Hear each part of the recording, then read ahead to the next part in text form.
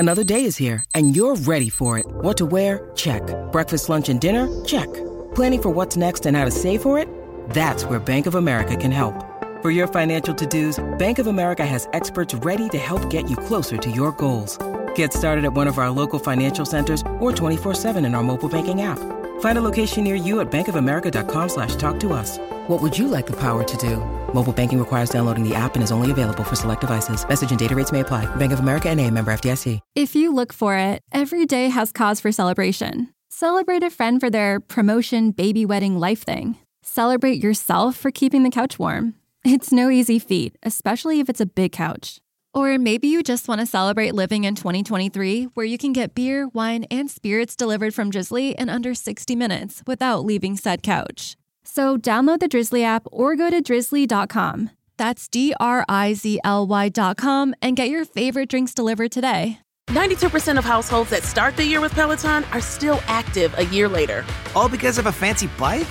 Not just bikes. We also make a rower. Have you ever tried to row? Too hard. Not with Form Assist. It actually teaches you how to row. So it doesn't matter if you're a first-time rower or a seasoned pro. Peloton can help you achieve your fitness goals. 92% stick with it. So can you. Try the Peloton Row risk-free with a 30-day home trial. New members only. Not available in remote locations. See additional terms at onepeloton.com/home-trial. Ray and Marcus stopping in before we start this week's episode to remind you that our new client, our new sponsor, 1CBD, can help you in managing whatever little aches and pains you have in life. We keep seeing the evidence about how CBD helps to manage the pain, and both Ray and I use it with medicinal to help really knock that pain out. And that's why I was interested in hearing more about 1CBD, because they use all natural, organic strains. They remove the THC in a safe, scientific way that gives you the purest CBD available.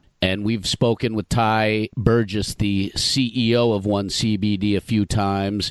He uses it, and he helped develop this product because of his personal health issues. And his experience as a hospital CEO. He understands pain management, and he put all that knowledge and experience into 1CBD. Check them out.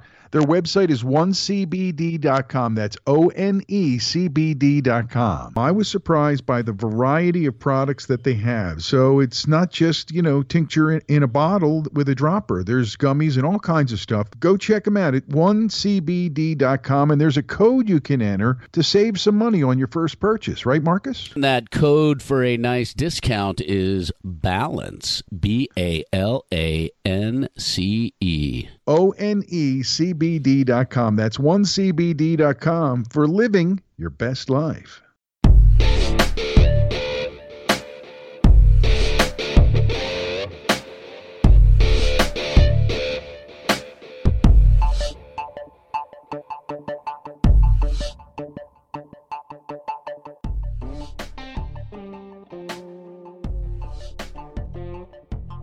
I'm Ray Coop. I'm Marcus in the Darkest. And this week on the Imbalanced History of Rock and Roll, we want to dig into something that we've talked about before, women in rock and roll. And we did an episode where we talked about the women in the foundations of rock and roll and the predecessors to a lot of the women that we're going to talk about today. Yeah, there's some incredible women that have really been instrumental in the direction of rock and roll and how it's grown, and to be able to talk about them is an honor and a thrill because of their importance in the big whole history of rock and roll, that fun and balanced history that it is. And there are so many women that come into the picture as you start to move from the 50s into the 60s and into the 70s. One woman who is in all of those scenes, so to speak, is the great Carol Kaye, a session player. She played with just about everybody you know, part of the Wrecking Crew. And I thought it would be a good place to start, Marcus, because everyone universally respects her as a player. And when you look at the things that she did, the records she played on, as a session woman and as a performer, she opened a lot of doors pretty early on for women in rock and roll. She was on La Bamba and Donna, the big hits for Ritchie Valens before the crash. The Crystals, Then He Kissed Me. You've Lost That Lovin' Feeling. You know, that feel in the music there, that's her on the bass. Nancy Sinatra's These Boots Were Made for Walking. That's not a mind blower. I'll tell you what is. The theme to Batman. What? Are you kidding me? I just played that for our son the first time because he got a Batman t-shirt and a Batman cape. And when he put it on, I started singing the Batman song, and he's like, that's not a real song. He said, Daddy, I'm like, yeah, that's Batman's song. And so we played it, and now to know that Carol Kaye's laying down those bass grooves, holy cow. What an amazing musician she is. In the movie Love and Mercy, you get to see her role in the making of Pet Sounds, and it's recommended viewing for anybody who listens to the podcast. Here's one that's going to freak you out. She played 12-string guitar on The Mothers of Invention, Freak Out. I'm totally freaked out. What? Indeed. Holy cow. But the beat goes on. That's right. She's the bass player on that Sonny and Cher #1 smash hit. The beat goes on. The beat goes on. And then she played with one of her buddies, Glenn Campbell, the Wichita lineman. As a kid who had some of these records, I didn't know who Carol Kaye was. I didn't know that she was the bass player and all this stuff. And guitar player in some cases, too. So she appeared in sessions by Frank Sinatra, Simon and Garfunkel. She did play with them. Stevie Wonder, Barbra Streisand, The Supremes, The Temptations, Four Tops. That's right, Motown work for Carol Kaye. And are you ready? She played with the Monkees. That's outstanding. So before they actually learned how to play their instruments, she was one of the people in the studio laying down the monkey grooves. Oh, yeah.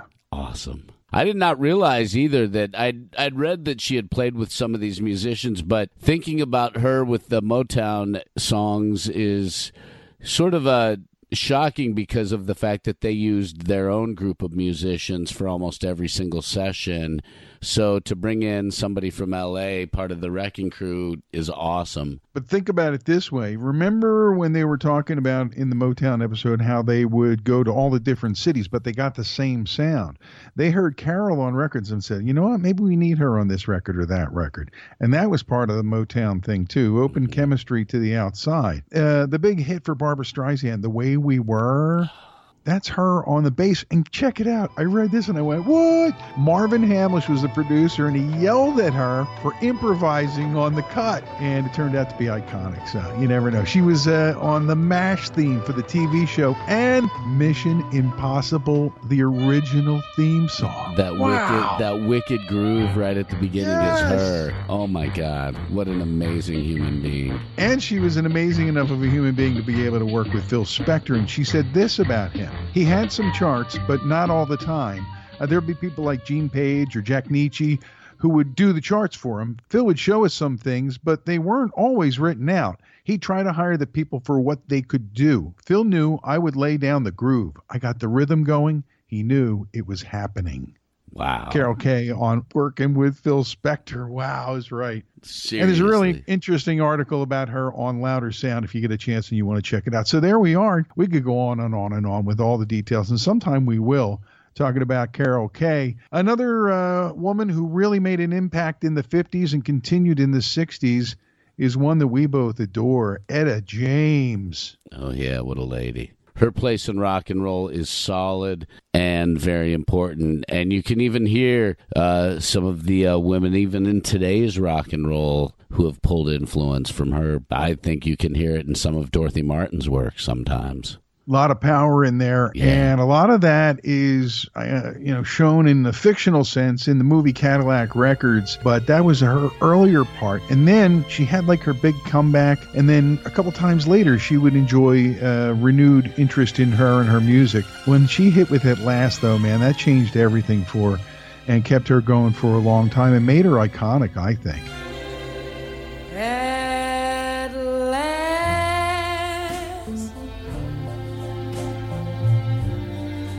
my love has come along. My lonely days are over. You hear the pain, you hear some of the pain in her vocals and you feel it. And that's one of the powers of music, is whether it's happy, sad, or whatever, you feel that deep emotion of the singer. And she definitely brought you to the She brought you to your knees with her voice. The song can be a conduit to the soul. You know what I mean? Mm-hmm. It's like they're releasing everything that's bottled up inside them and sharing it with all of us, and we're lucky. In the 60s, there were two women who played a similar role in their bands on opposite coasts, kind of around the same time. Nico was, I'd say, brought into the Velvet Underground in New York, and Signe Anderson was part of the original Jefferson Airplane in San Francisco.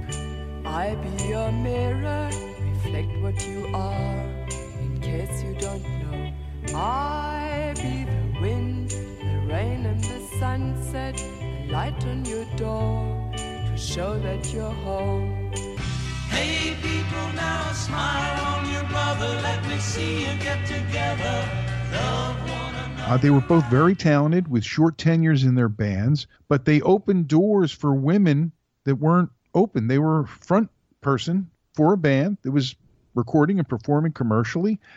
They both saw major impact with both them as the singer, and then in the next phase of both the Velvets and the Airplane, they were talented and fashionable and traditionally beautiful, and both went on to have great lives after that, from what I know. You know, both of them were very cool. They were definitely ahead of my time, but I've been fortunate to hear both of them sing many times over the years. You know, moving ahead, I'm excited to jump into the next lady who some people see her as a muse, some people see her as a maven, a minx. A minx! A minx. I'm sure there are people who think she's as crazy as a loon bird, so there's so many levels to this woman, but she's an interesting one indeed. Marianne Faithfull.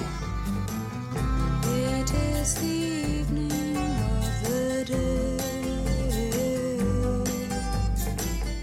I sit and watch the children play.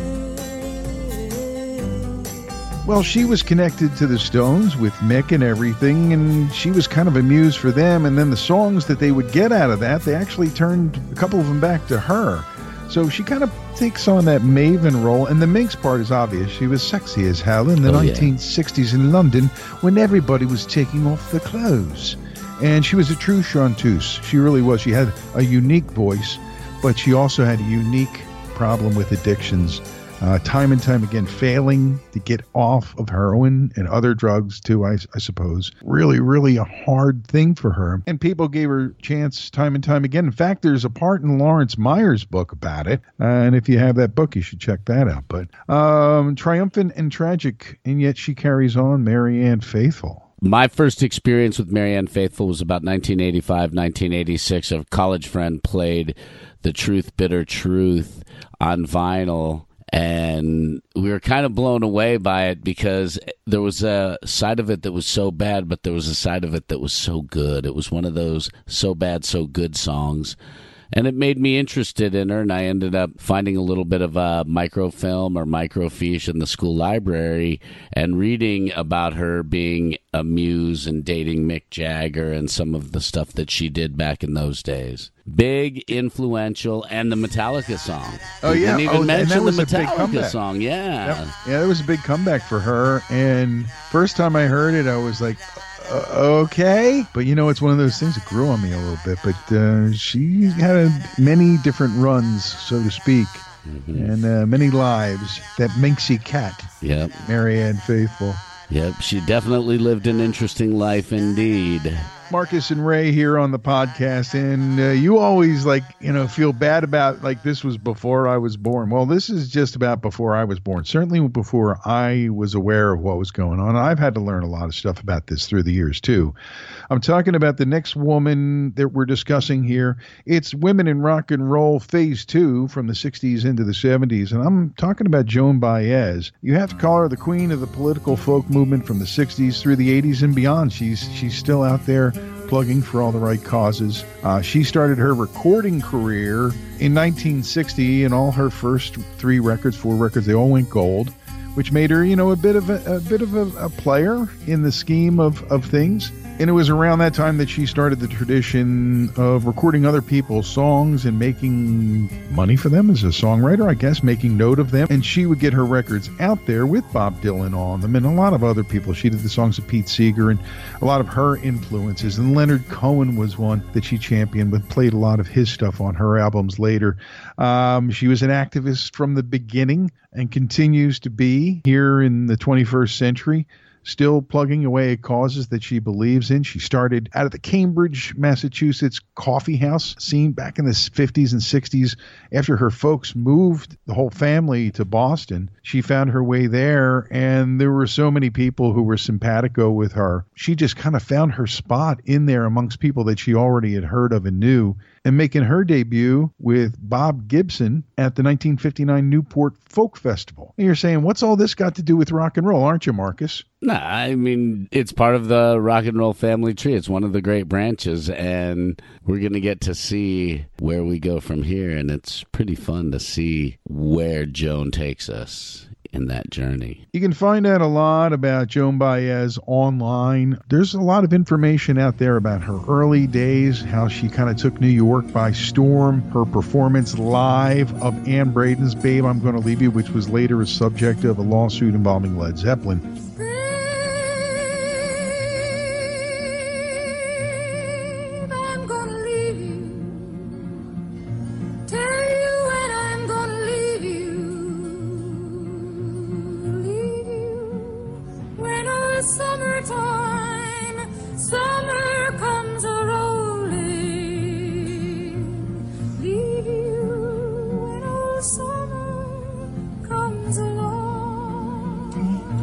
She was playing it from Ann's version back then in the early 60s. She continued to support other songwriters in her recordings, including Emmylou Harris, Joni Mitchell, Bonnie Raitt, and Judy Collins, who, of course, is another person that we're going to talk about in the equation here, talking about the women in rock and roll from the 60s into the 70s. Phase 2 here on the imbalanced history of rock and roll. And I think this is the part where we take the pause for the cause that refreshes here on the podcast. Marcus, what you say? I'd say this is a fantastic time to grab a pint and get refreshed so that we can continue talking about these incredible women and everything that they have done for rock and roll. Hey, man, I've got great news for anybody who is a fan of Crooked Eye Brewery, our sponsors here on the podcast. They're reopened. What? That's right. They opened last weekend with just outside service, and they continue to fill growlers and crowlers in all your 16-ounce cans needs. But they're serving in limited capacity outside, and as of Saturday the 13th,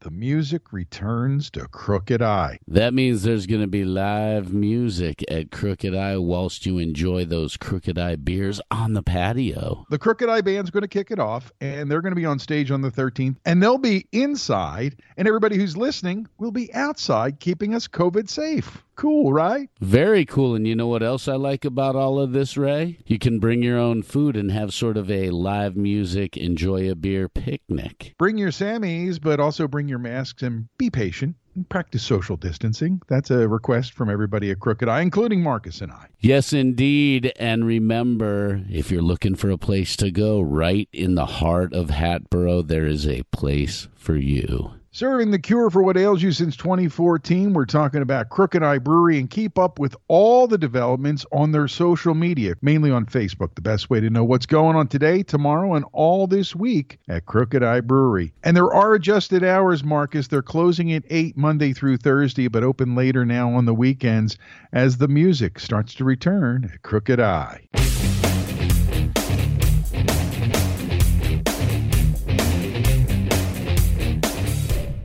Well, in earlier days, we mentioned that Joan Baez was on Vanguard Records, which was like the big folk label to be on for the commercially successful folk artists in those days.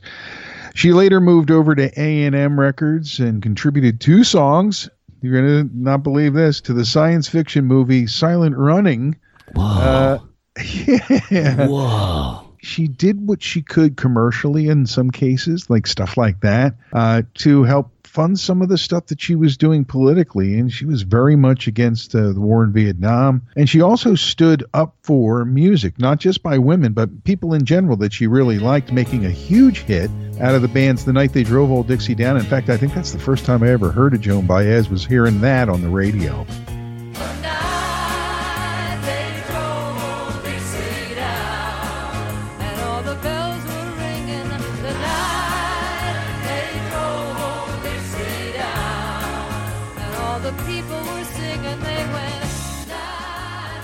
And there she is, Joan Baez, still with us and still going strong, man. Pretty fascinating life. I recommend you read up on her a little bit. She's done some pretty incredible things. Now, around the time that she made the move to A&M, which was one of the really cool hip new labels emerging in California, Judy Collins was signed to Elektra Records, which started out, even though it had morphed into many other things, started out as a folk label. And Judy and Joan Baez and Joni Mitchell and many other songwriters would cross paths through the years. And the thing is, somebody like Judy Collins, as much as anybody, was a great interpreter of songs, a pop star who could sing with soul. She really found her niche with burgeoning songwriters that included Joni Mitchell, Stephen Sondheim, Pete Seeger, Sandy Denny, who we'll talk about in a little bit, and the great Leonard Cohen, Gordon Lightfoot, and yeah, Bob Dylan too. Suzanne takes you down to a place by the river, but I see through your eyes and I see through your brain, like I see through the water that runs down my drain. So there's Dylan with all these women recording his songs. The Byrds are recording his songs. He's getting fat checks off of other people's performances because of the radio play.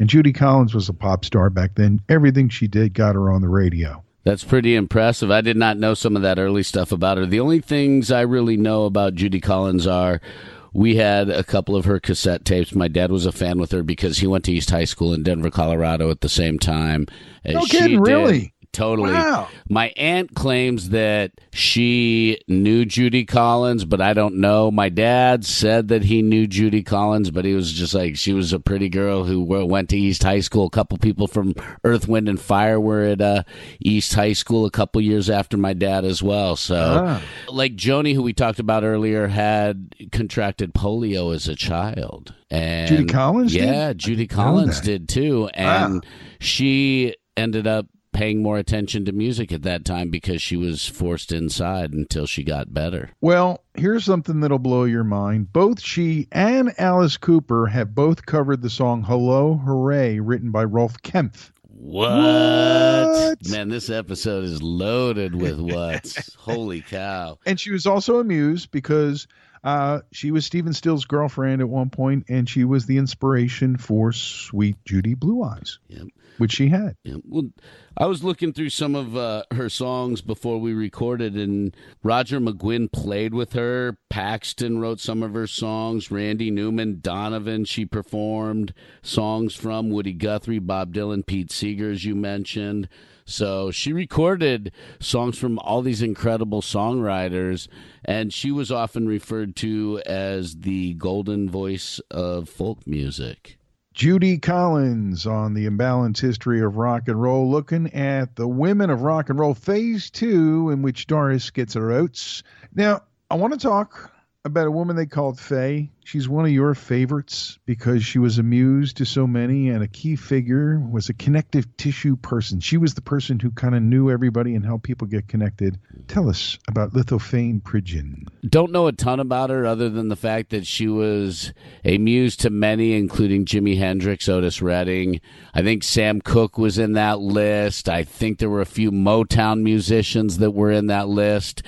And she really was an inspiration to them because of the way she was as a woman. There was just something about her charisma and her style and her persona. I think she kind of had that Eartha Kitt thing going on, where she kind had that real sultry meets... muse sexiness, but not with the singing skills that like an Eartha Kitt had. But boy, she was definitely one of those women who influenced so many musicians, and Foxy Lady song that they say was written for her. Well, there's a whole podcast about muses, and I'm sure they're just nodding their heads going, okay, boys, you're talking about the rudimentaries. Let's get deeper if we're going to talk about muses. But I want to talk about Moe Tucker. We're talking about Maureen Ann Tucker.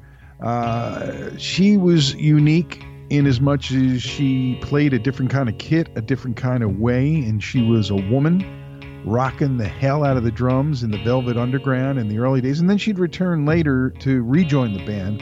But she was, quote, the kind of girl that could rock the shit out of the drums, end quote.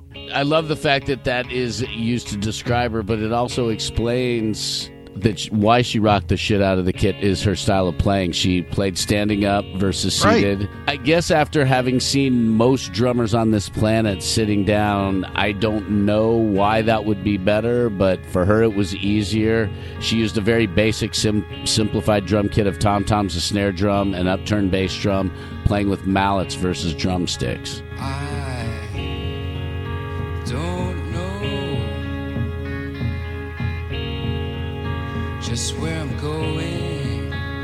Everything different from the quote-unquote normal of rock and roll in that time frame. And I will say that she went on to inspire other drummers, men and women, coming down the line to do what they wanted to do, including standing up and playing the drums that you thought should be in your kit, which is what Moe really did. It's one of the things she innovated, to be the drummer that you want to be with the apparatus that you have. But she played a minimalist kit and kicked the living shit out of it. And then you throw in the androgyny in the 60s, which was totally an Andy Warhol thing that he loved.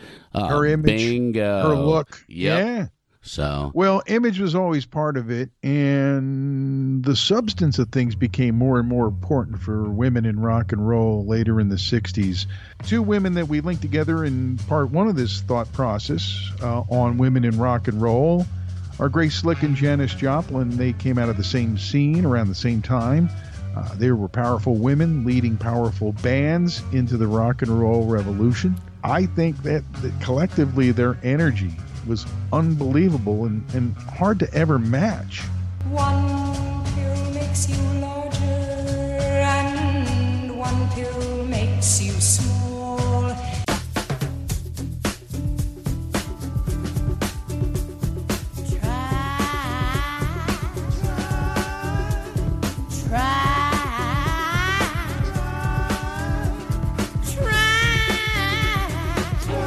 Just a little bit harder so I can love.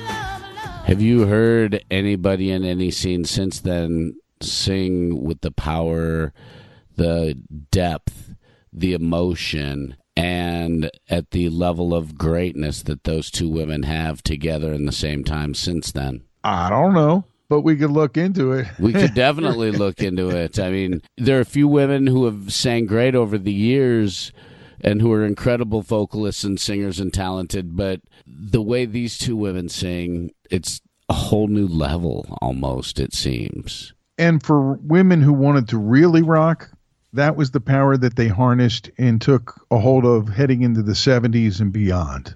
Can I talk to you about my first girlfriend? Yeah, you bet. How old were you when you started dating? Well, we've never met, but Roberta Joan Anderson and I go way back. I'm just saying. She is the epitome of the reckless daughter.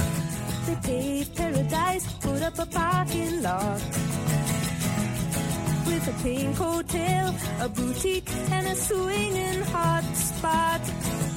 Don't it always seem to go that you don't know what you've got till it's gone? They paved paradise, put up a parking lot. Grew up in Alberta, Canada.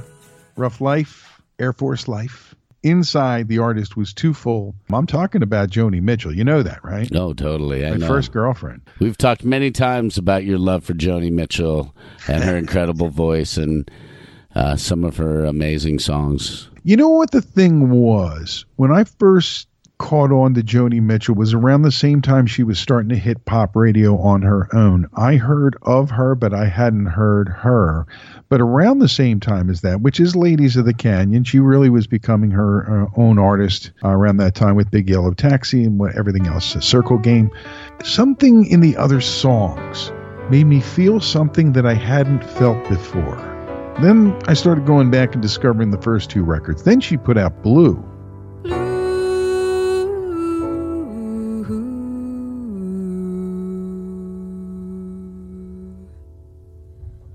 Songs are like tattoos, you know I've been to see before. And that blew my mind, literally. Different blue, different spelling, but man, it blew my mind. She made you feel in those records that were transformative from the 60s into the 70s. Ladies of the Canyon was March 1970. He comes for conversation. She's right there at the crux of the transition of the decade, delivering stuff that should be just, filtered out as folk music. But here it is, crossing all these lines and becoming pop hits as well. The way I see it, he said you just can't win it. Everybody's in it for their own gain. You can't please them all. There's always somebody calling you down. I do my best and I do good business. And then she would later cross musical lines and continue to do the same thing into the 70s with albums like Court and Spark and The Hissing of Summer Lawns. She's an icon, and even though she's had her health problems, she still tries to get out of the house once in a while, leaves the canyon. She is, in my mind, the queen of Laurel Canyon.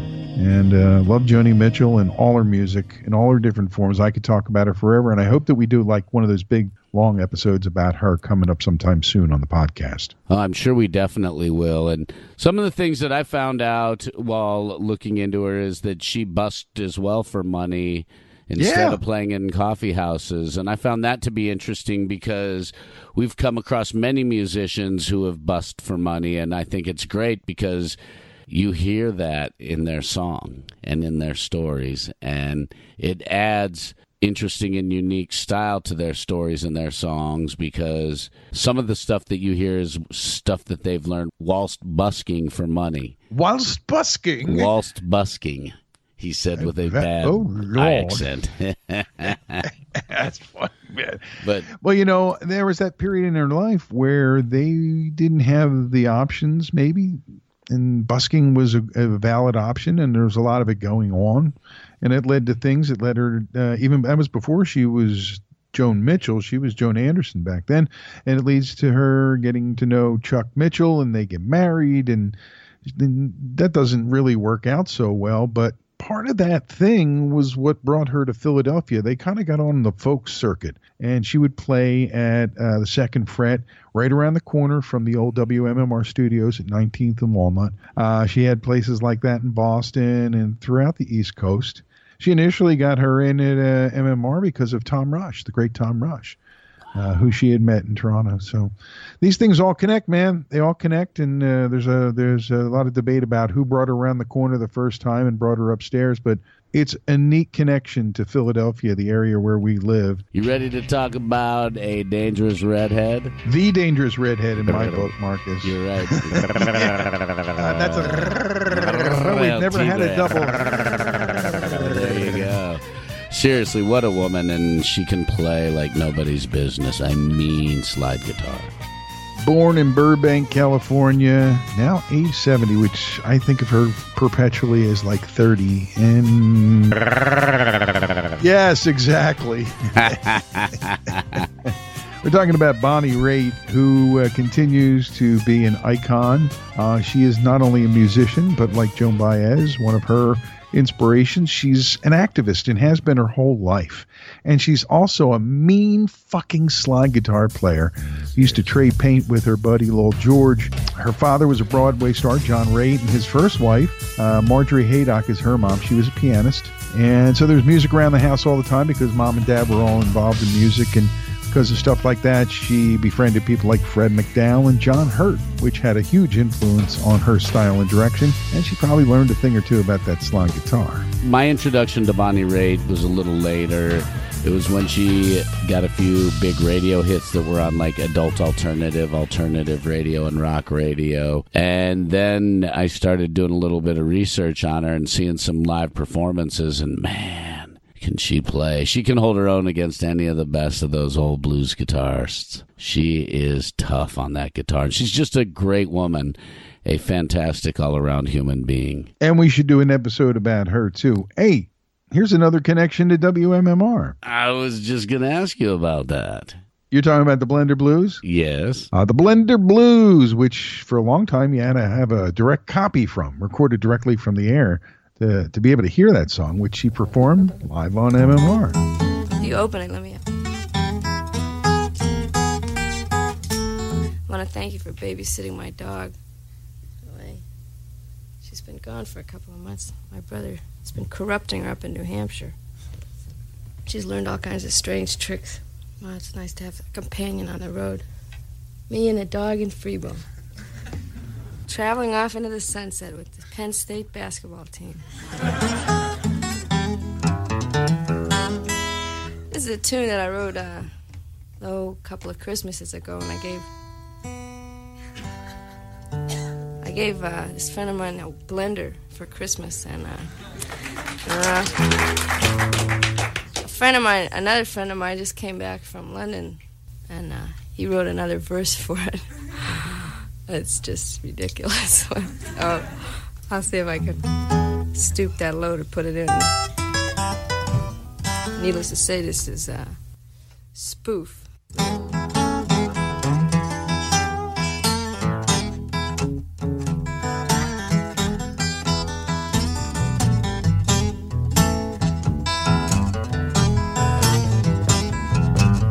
Let me be your blender, baby. Don't you know I can whip, chop, and puree? Won't you let me be your blender, baby? Honey, I can whip, chop, and puree. And then in 1970, she also performed at the Philly Folk Festival, opening up for John Hammond at the Gaslight Cafe in New York City at that time as well. So she was making... The thing about the Folk Festival was that she played with Mississippi Fred McDowell, who she met through her family and connections, right? Mm-hmm. And she goes to the Folk Festival and she starts making friends. Now, you can't imagine how so vivacious, talented, outgoing redhead would make so many contacts, but she did somehow. I wonder how. I don't know. She just has that electromagnetism. I met her once, and I was like, if I show you the picture of it, I look like I'm anyway. Whoa. But she had a hell of a career in recording, signing with Warner Brothers. She did so many great records that really showed a woman could rock, could front a band at the same time as other women were doing other things. She was doing her thing, and that included making albums like Give It Up and Taking My Time and Home Plate. Great songs on them from all different kind of writers. She became a tour de force not only for women in music and an example of, what you could do as a woman in music, and became powerful in that regard. She was influential with a lot of musicians in the California scene and all over the place, right? She was integral to the formation of Muse, which was the Safe Energy concerts that were held in New York back in 1979. I was at those shows. I saw 2 nights of them.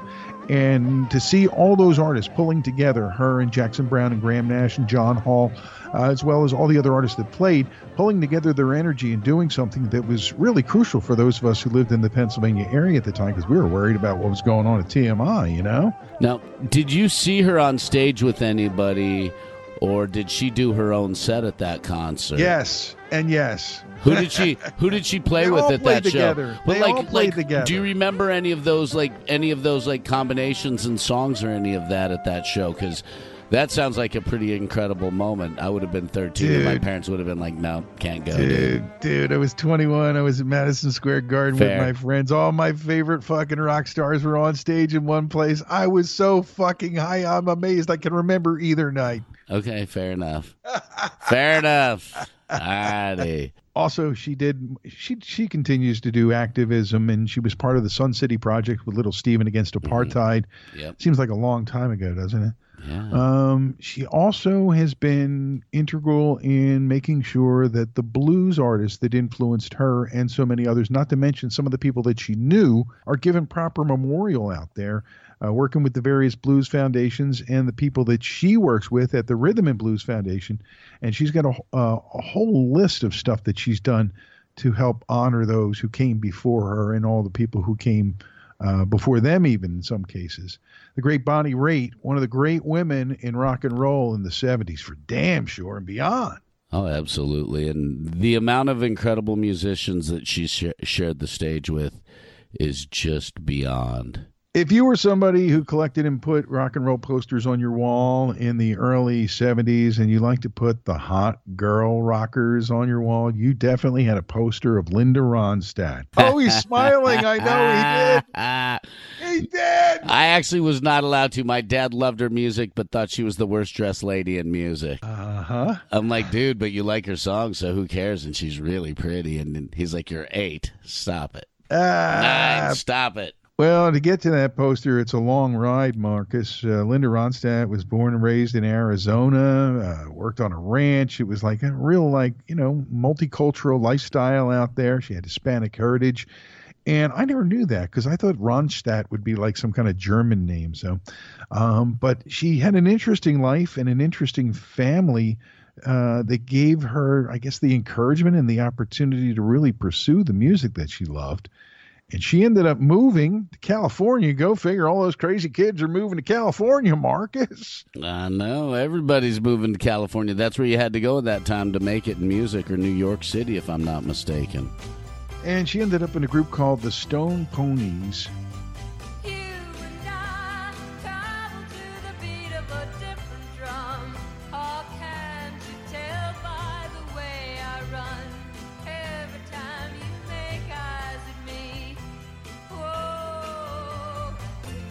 Her recording career as a solo artist is incredible. It's worthy of an episode here on the podcast. From starting in Arizona and having some success in California, she stuck with it and visited a friend from Tucson, Bobby Kimmel, who was in Los Angeles during an Easter break from college in 1964, just before she turned 18. And that's when she decided she was going to L.A. and she was going to make it. But it took her some time, and if you think about it, from 1964 to when she really started to break out in 68, 69, it's a long time trying to make it work, following your dreams. That is, but it seemed like, and from what we have researched in the past, a lot of these bands had to play for 4 or 5 years and really develop and grow before the record companies would give them a shot to record a song or two. And in the spirit of artist development, you're looking at a couple records that were kind of starters, and then she really got it going with Heart Like a Wheel, Prisoner in Disguise, Hasten Down the Wind, one big hit record after another all through the 70s.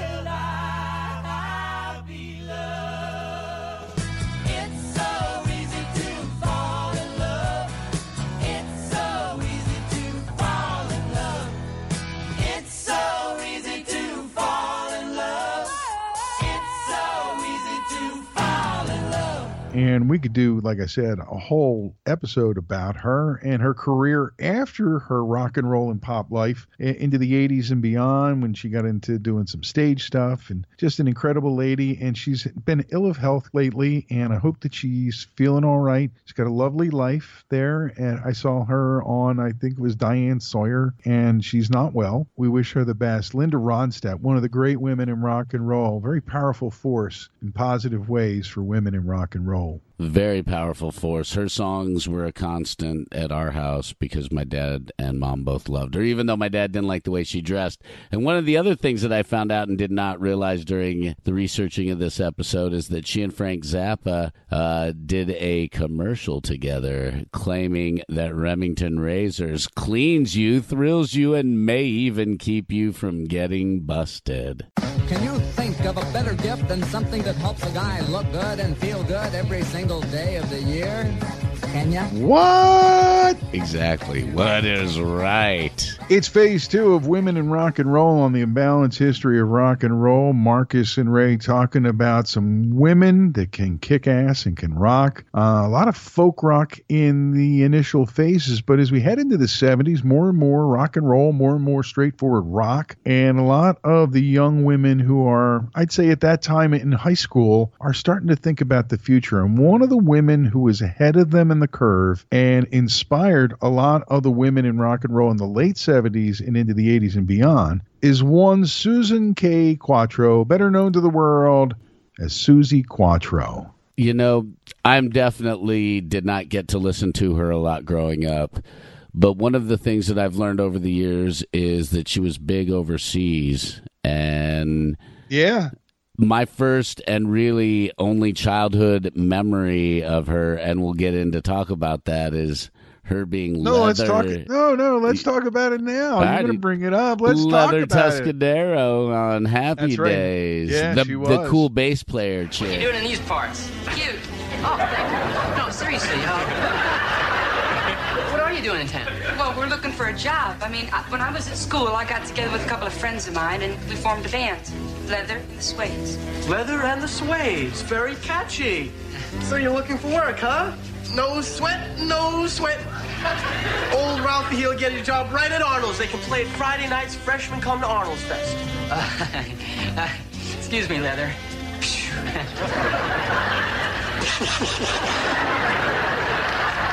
See, old Ralphie here is joshing. I am? Yeah. He's joshing because he knows that Arnold has a perfectly good in-house band. It really needs the money. Oh, yeah. Well, maybe we could work something out. Work something out? Yeah, she was Pinky's sister? Yeah, her or younger cousin? sister.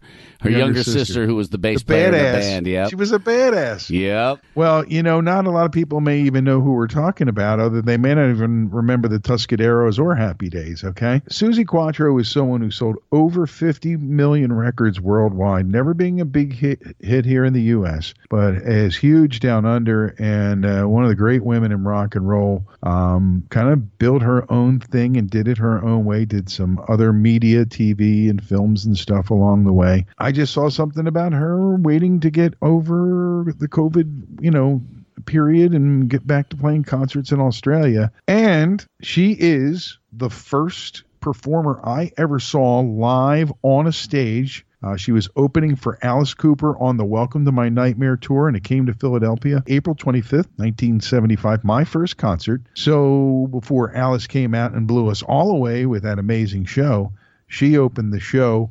And that was on the tour for Your Mama Won't Like Me. And she was right. And it was a lot of fun. And I remember it being fun. And, of course, we were pretty lit up. And I also remember the leather suit, man. She had like a two-piece top and bottom leather suit.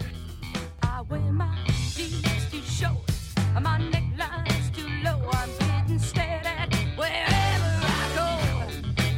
I wear my jeans too tight, and I stay out all night. When you turn me on, you see how I can fight. That had to inspire a lot of women, like Girls in the Runaways, including Joan Jett, a lot of punk rock girls. And you look at a woman who's doing it all her own way, in the leather suit, opening for Alice Cooper. Fuck everybody, here I am, right? And then she goes on to be on Happy Days and do some other stuff too. She had a whole career that takes her, roundabout and back to music. And there she is, Suzi Quatro, on the Imbalanced History of Rock and Roll. Listening to some of her songs during the preparation of this, you could hear glam in there. You could hear Joan Jett being influenced by her. You could hear the Runaways being influenced by her. You could hear it directly. Even some of her slower songs, like some of her power ballads, you could hear the influence of some of the 80s songwriters. Yes, you could hear it in there. And I was like, wow, this sounds like some of the power ballads of the 80s hair bands. And I was like, holy the cow. Inspiration for Total Eclipse of the Heart kind of shit. You know what I'm talking about? Exactly. Yeah. Again, she's somebody I'm going to definitely have to read more about, learn more about. And she has an impressive career that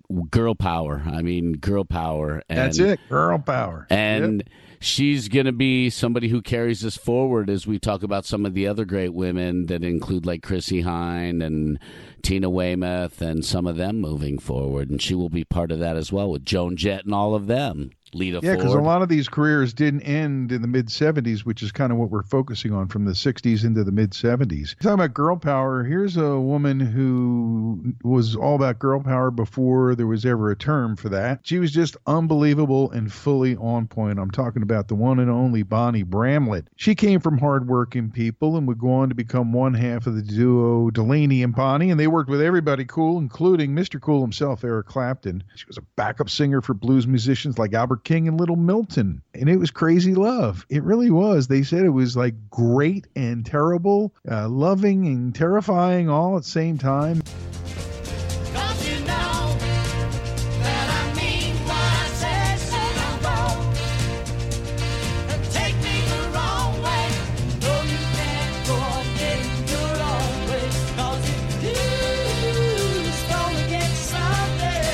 They were on Stax Records, and there's Bonnie Bramlett right in the middle of it. And word is, and I didn't know this, that she was originally asked to sing the Gimme Shelter duet part with Mick Jagger with the Stones, but Delaney wouldn't let her do it. Imagine the fight over that shit.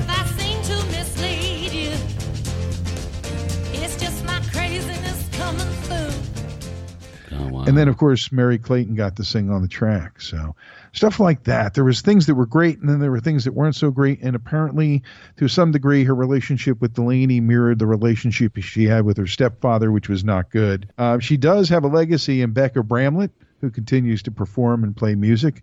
She was a tough lady. I remember one time in the 70s, she famously punched out Elvis Costello in a hotel bar for referring to Ray Charles with the N-word in some regard. And she just basically walked over and punched the shit out of him, knocked him right off the stool. It was pictures on stage days later, a couple shows down the line, where he still had the black eye showing.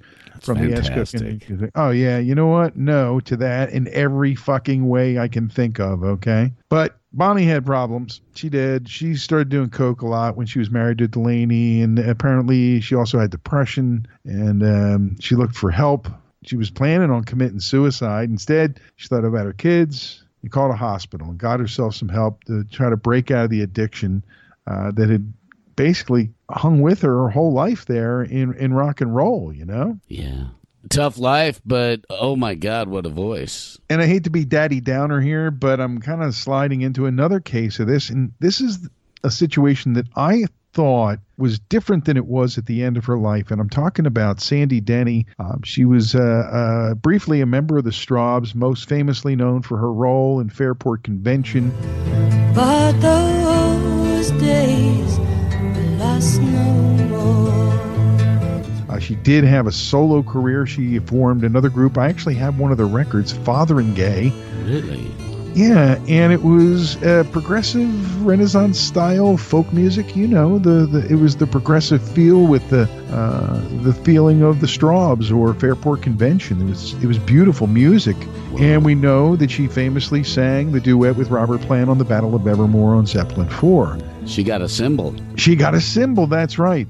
In the end, she also passed away way too young at age 31, and I always was under the impression that she died from breast cancer. I always thought that that's what it was, and it turns out she had health issues related to extreme alcohol abuse, and a very sad loss because she was so young. And a lot of people believe she had a lot more to contribute to music in general, and that she had room to do other things that would take her to other places. And the song Who Knows Where the Time Goes, one of my favorite songs of all time, not only recorded by Fairport, but also by Judy Collins, Eva Cassidy, your girl Nina Simone, 10,000 Maniacs. No, 10,000 Maniacs. Yeah. So. Across the evening sky, all the birds are leaving.